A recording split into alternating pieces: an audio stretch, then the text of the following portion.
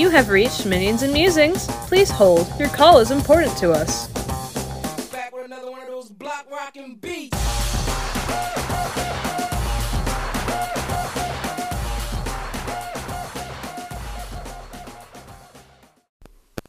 Hey, it's Evil Jeff back behind the mic once again. Yes, it has been quite some time. I have been a little lax. Unfortunately, life reared its ugly head and jumped up all over me and took away desire to do any podcasting, and then just other things that were preventing any useful use of my time to do this. So it's been a minute, but I finally said, you know what, I need to get back into it, go hide myself in a room, maybe do a recording here and there, and let's finish up, because I've got lots of call-ins that have been sitting around for quite some time, so let's get them out of the way, and so we don't have to worry about it. So this is a variety of calls that I've collected over the last more than a month now, and we will start off with, Brother Jason. Yes, Jason calling in, finally giving an example of a critical failure or a fumble in literature. Or did he? Before I forget, the example I'm thinking of course, comes from Dr. No, the first James Bond novel by Ian Fleming, where James Bond has to switch sidearms because his beloved Beretta 25 that had the silencer, he fumbled on a draw, which caused him a problem. And in fact, it was such an egregious issue that his chain of command, M, his boss, forced him to change weapons, which of course brings in Q, Major Boothroyd. Damn it, I should know this. I should have looked this up, but I'm outside throwing the ball with dogs.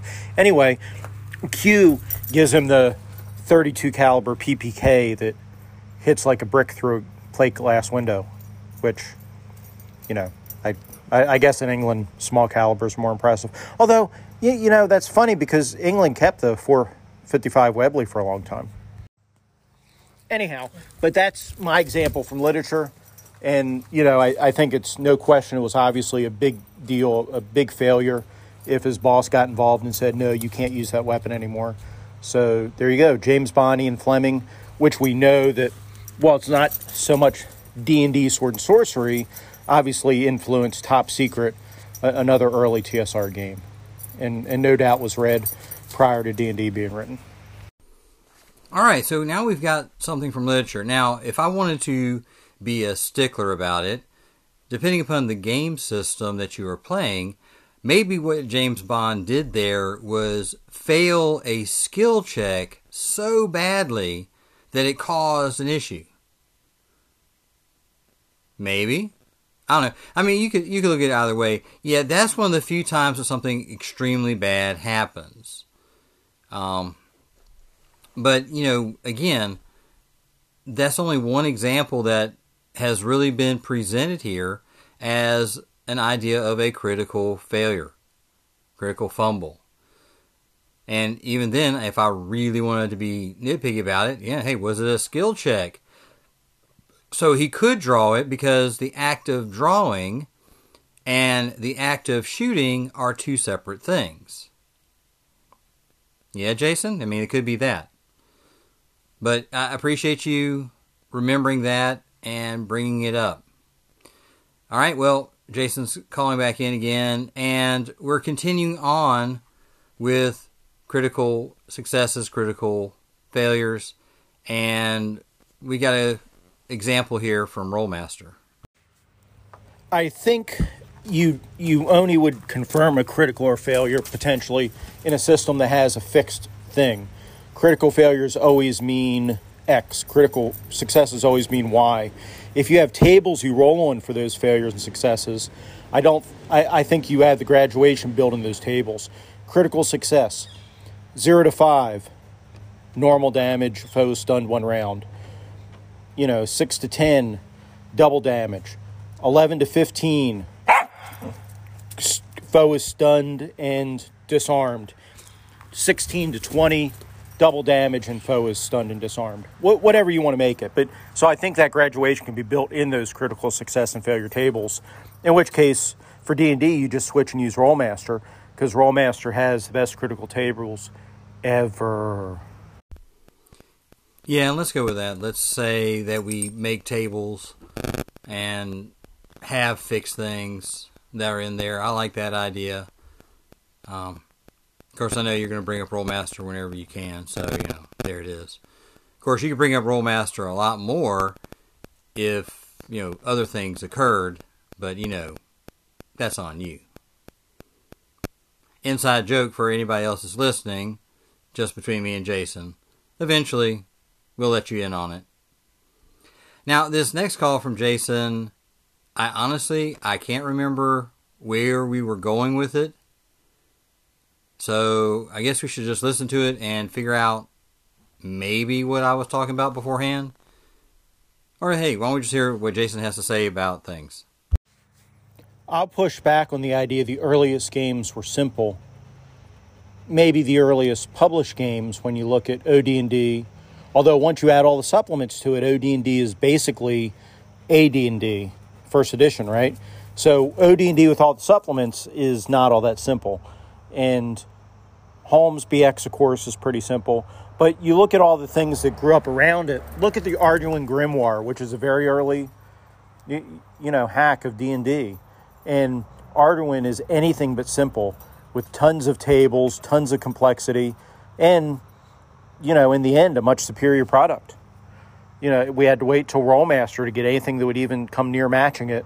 And Rollmaster doesn't match Arduin, but Rollmaster's available. So that's why I push it, because if you could legally buy Arduin now, then, of course, that'd be the only way to play.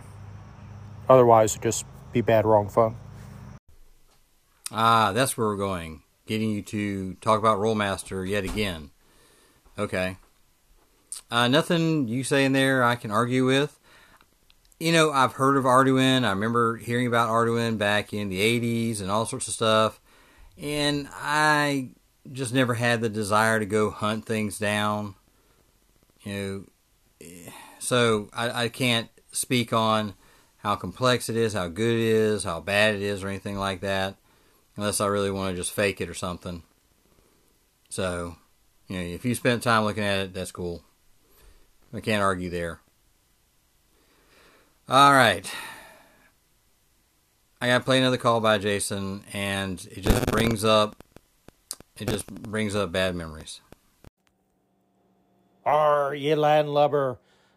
No doubt Minion Gamma was shaking her head because her pappy wasn't speaking like a pirate when he was called in.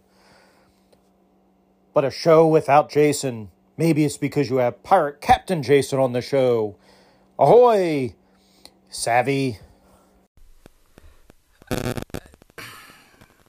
not going to respond to that. Anyway, next call from Jason is in response to Daniel Norton over Bandits Keep calling in when I was going through the spell list in the VX Companion deep dive that I did, and going through the magic user spells. The one spell that I found that was the magic user gets killed, and if he says how he's going to get killed and so forth like that, it has a way to come back. Daniel Norton pointed out that's what happened in the Dragon Slayer movie. I think that's what it was, and right now I'm not going to bother to look it up and everything. But Jason, in his wisdom, knows a couple things here, and points out an interesting analogy, similarity, something.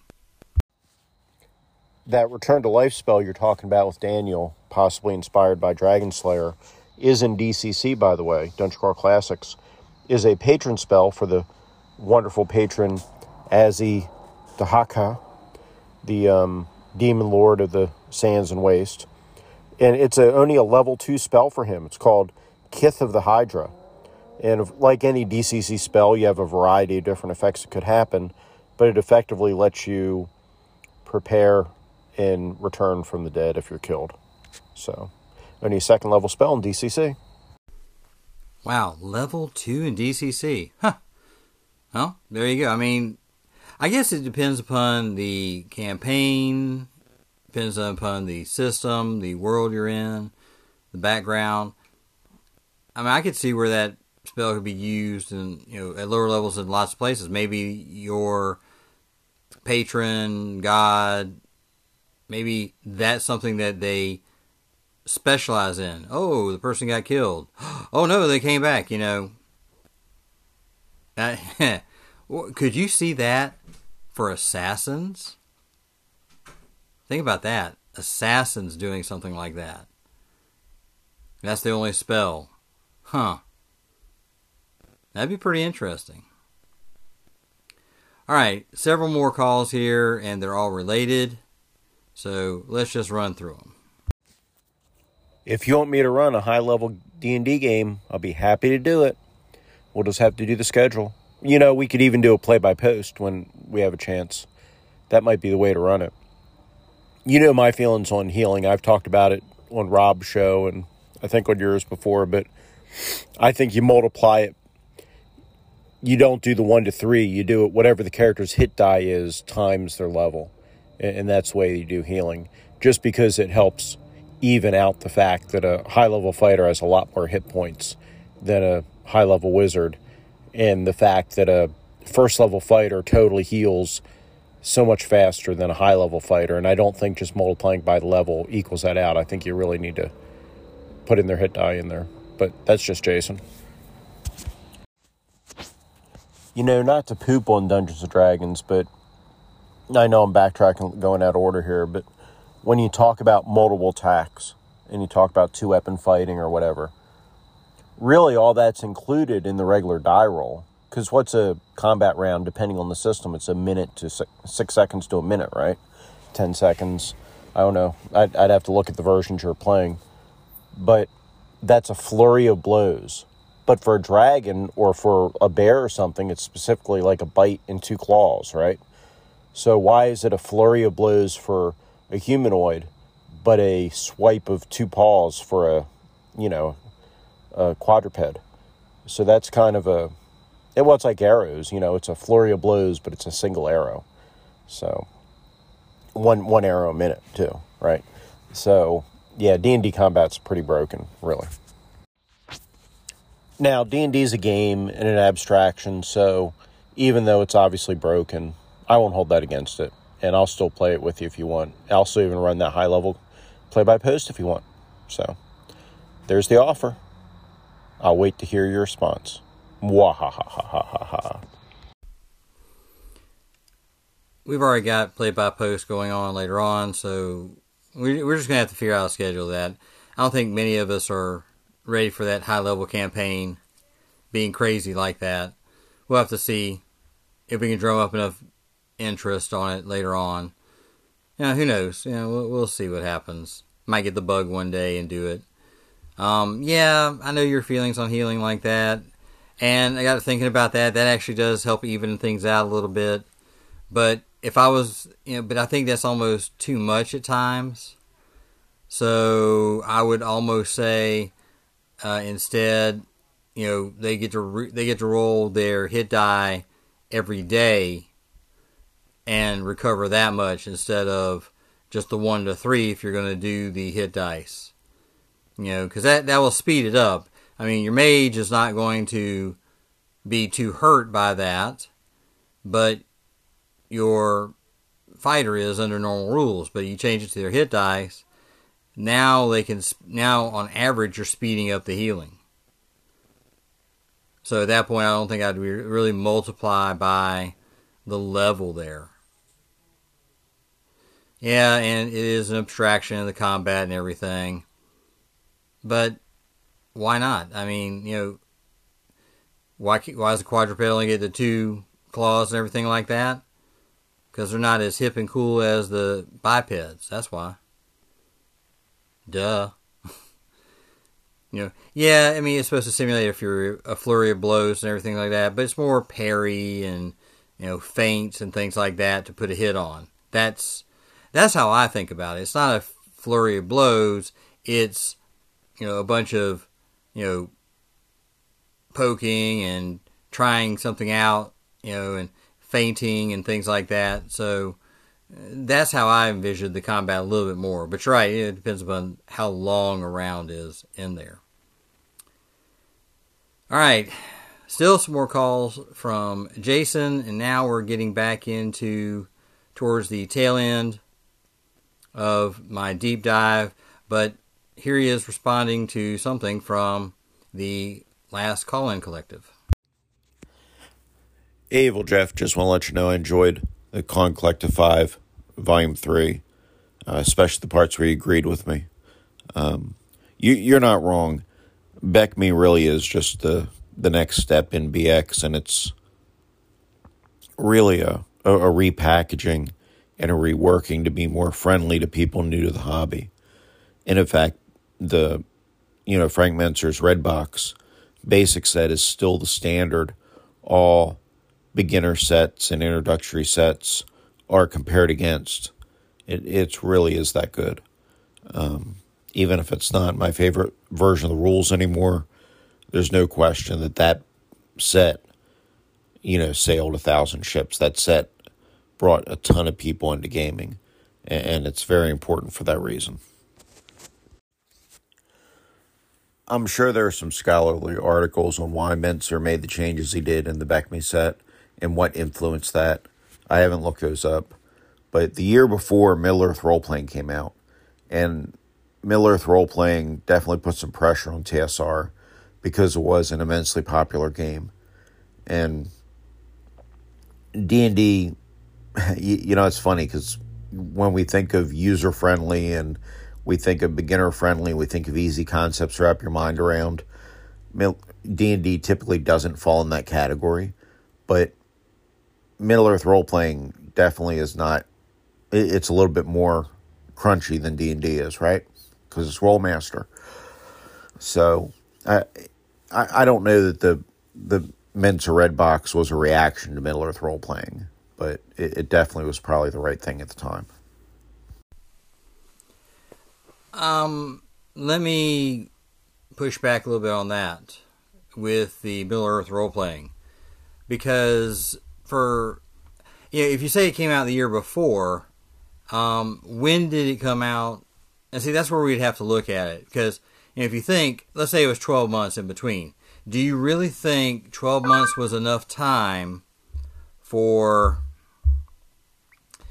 Metzner to redo everything?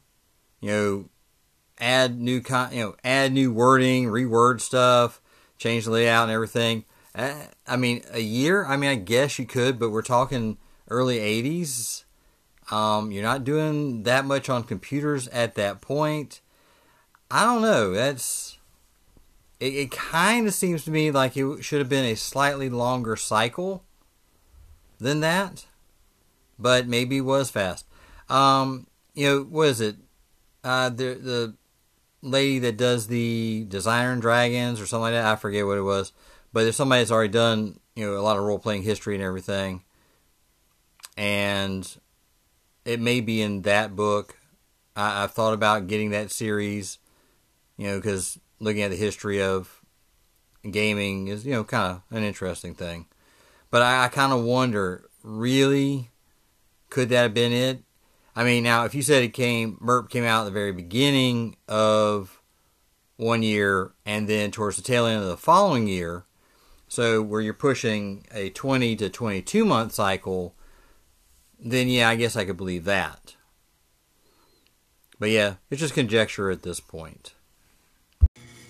Hey, Evil Jeff, Daniel from Minutes keep calling in about hit points and healing. You are correct. I forgot to look it up immediately. That's cool. The player's handbook says what you are looking for. And I was like, man, that sounds about right, I guess. But let me just look. And I pulled out the DMG. So I'm on the page 82, second column, second paragraph down under the title Recovery of Hit Points. The very last sentence in the second paragraph says, regardless of the number of hit points a character has, 4 weeks of continuous rest will restore any character to full strength. So I guess that's where I was getting that from. Looks like when they wrote the DMG, I guess a couple years after the Player's Handbook, they decided to make that change, which I don't disapprove of. I kind of like the idea that, okay, that was a massive battle. Let's just cut forward a month and everybody's healed again. That actually makes sense to me. instead of like counting it day by day. Although I do like your idea of rolling 1d3 per day. And of course, AD&D is not BX. Now, how did that person sneak into this nothing but Jason call-in? He snuck in because it's been that long since I've been doing things. We'll call it a guest appearance or a cameo. Thank you for that. Yeah, I think I'm glad you found that in the DMG there, which makes some sense. You know, let's say it's a month. That lends itself more to that sort of sword and sorcery feel in a way.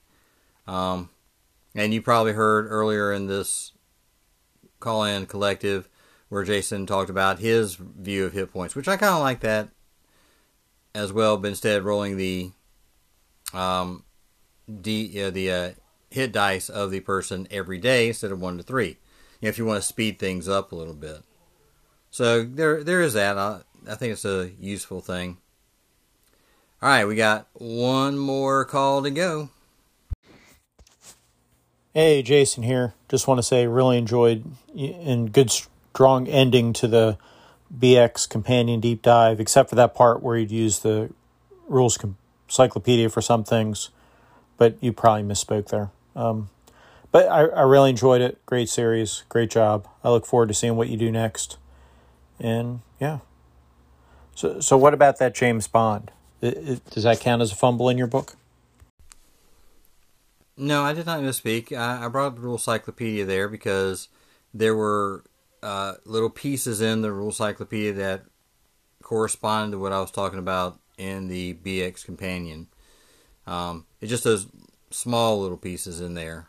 So I don't think I misspoke at all in there, but I'd have to go back and listen at this point because it's been a month. No, it hasn't. It hasn't been a month. It's getting close to a month. All right. Well, that's it for this version of the Call-In Collective.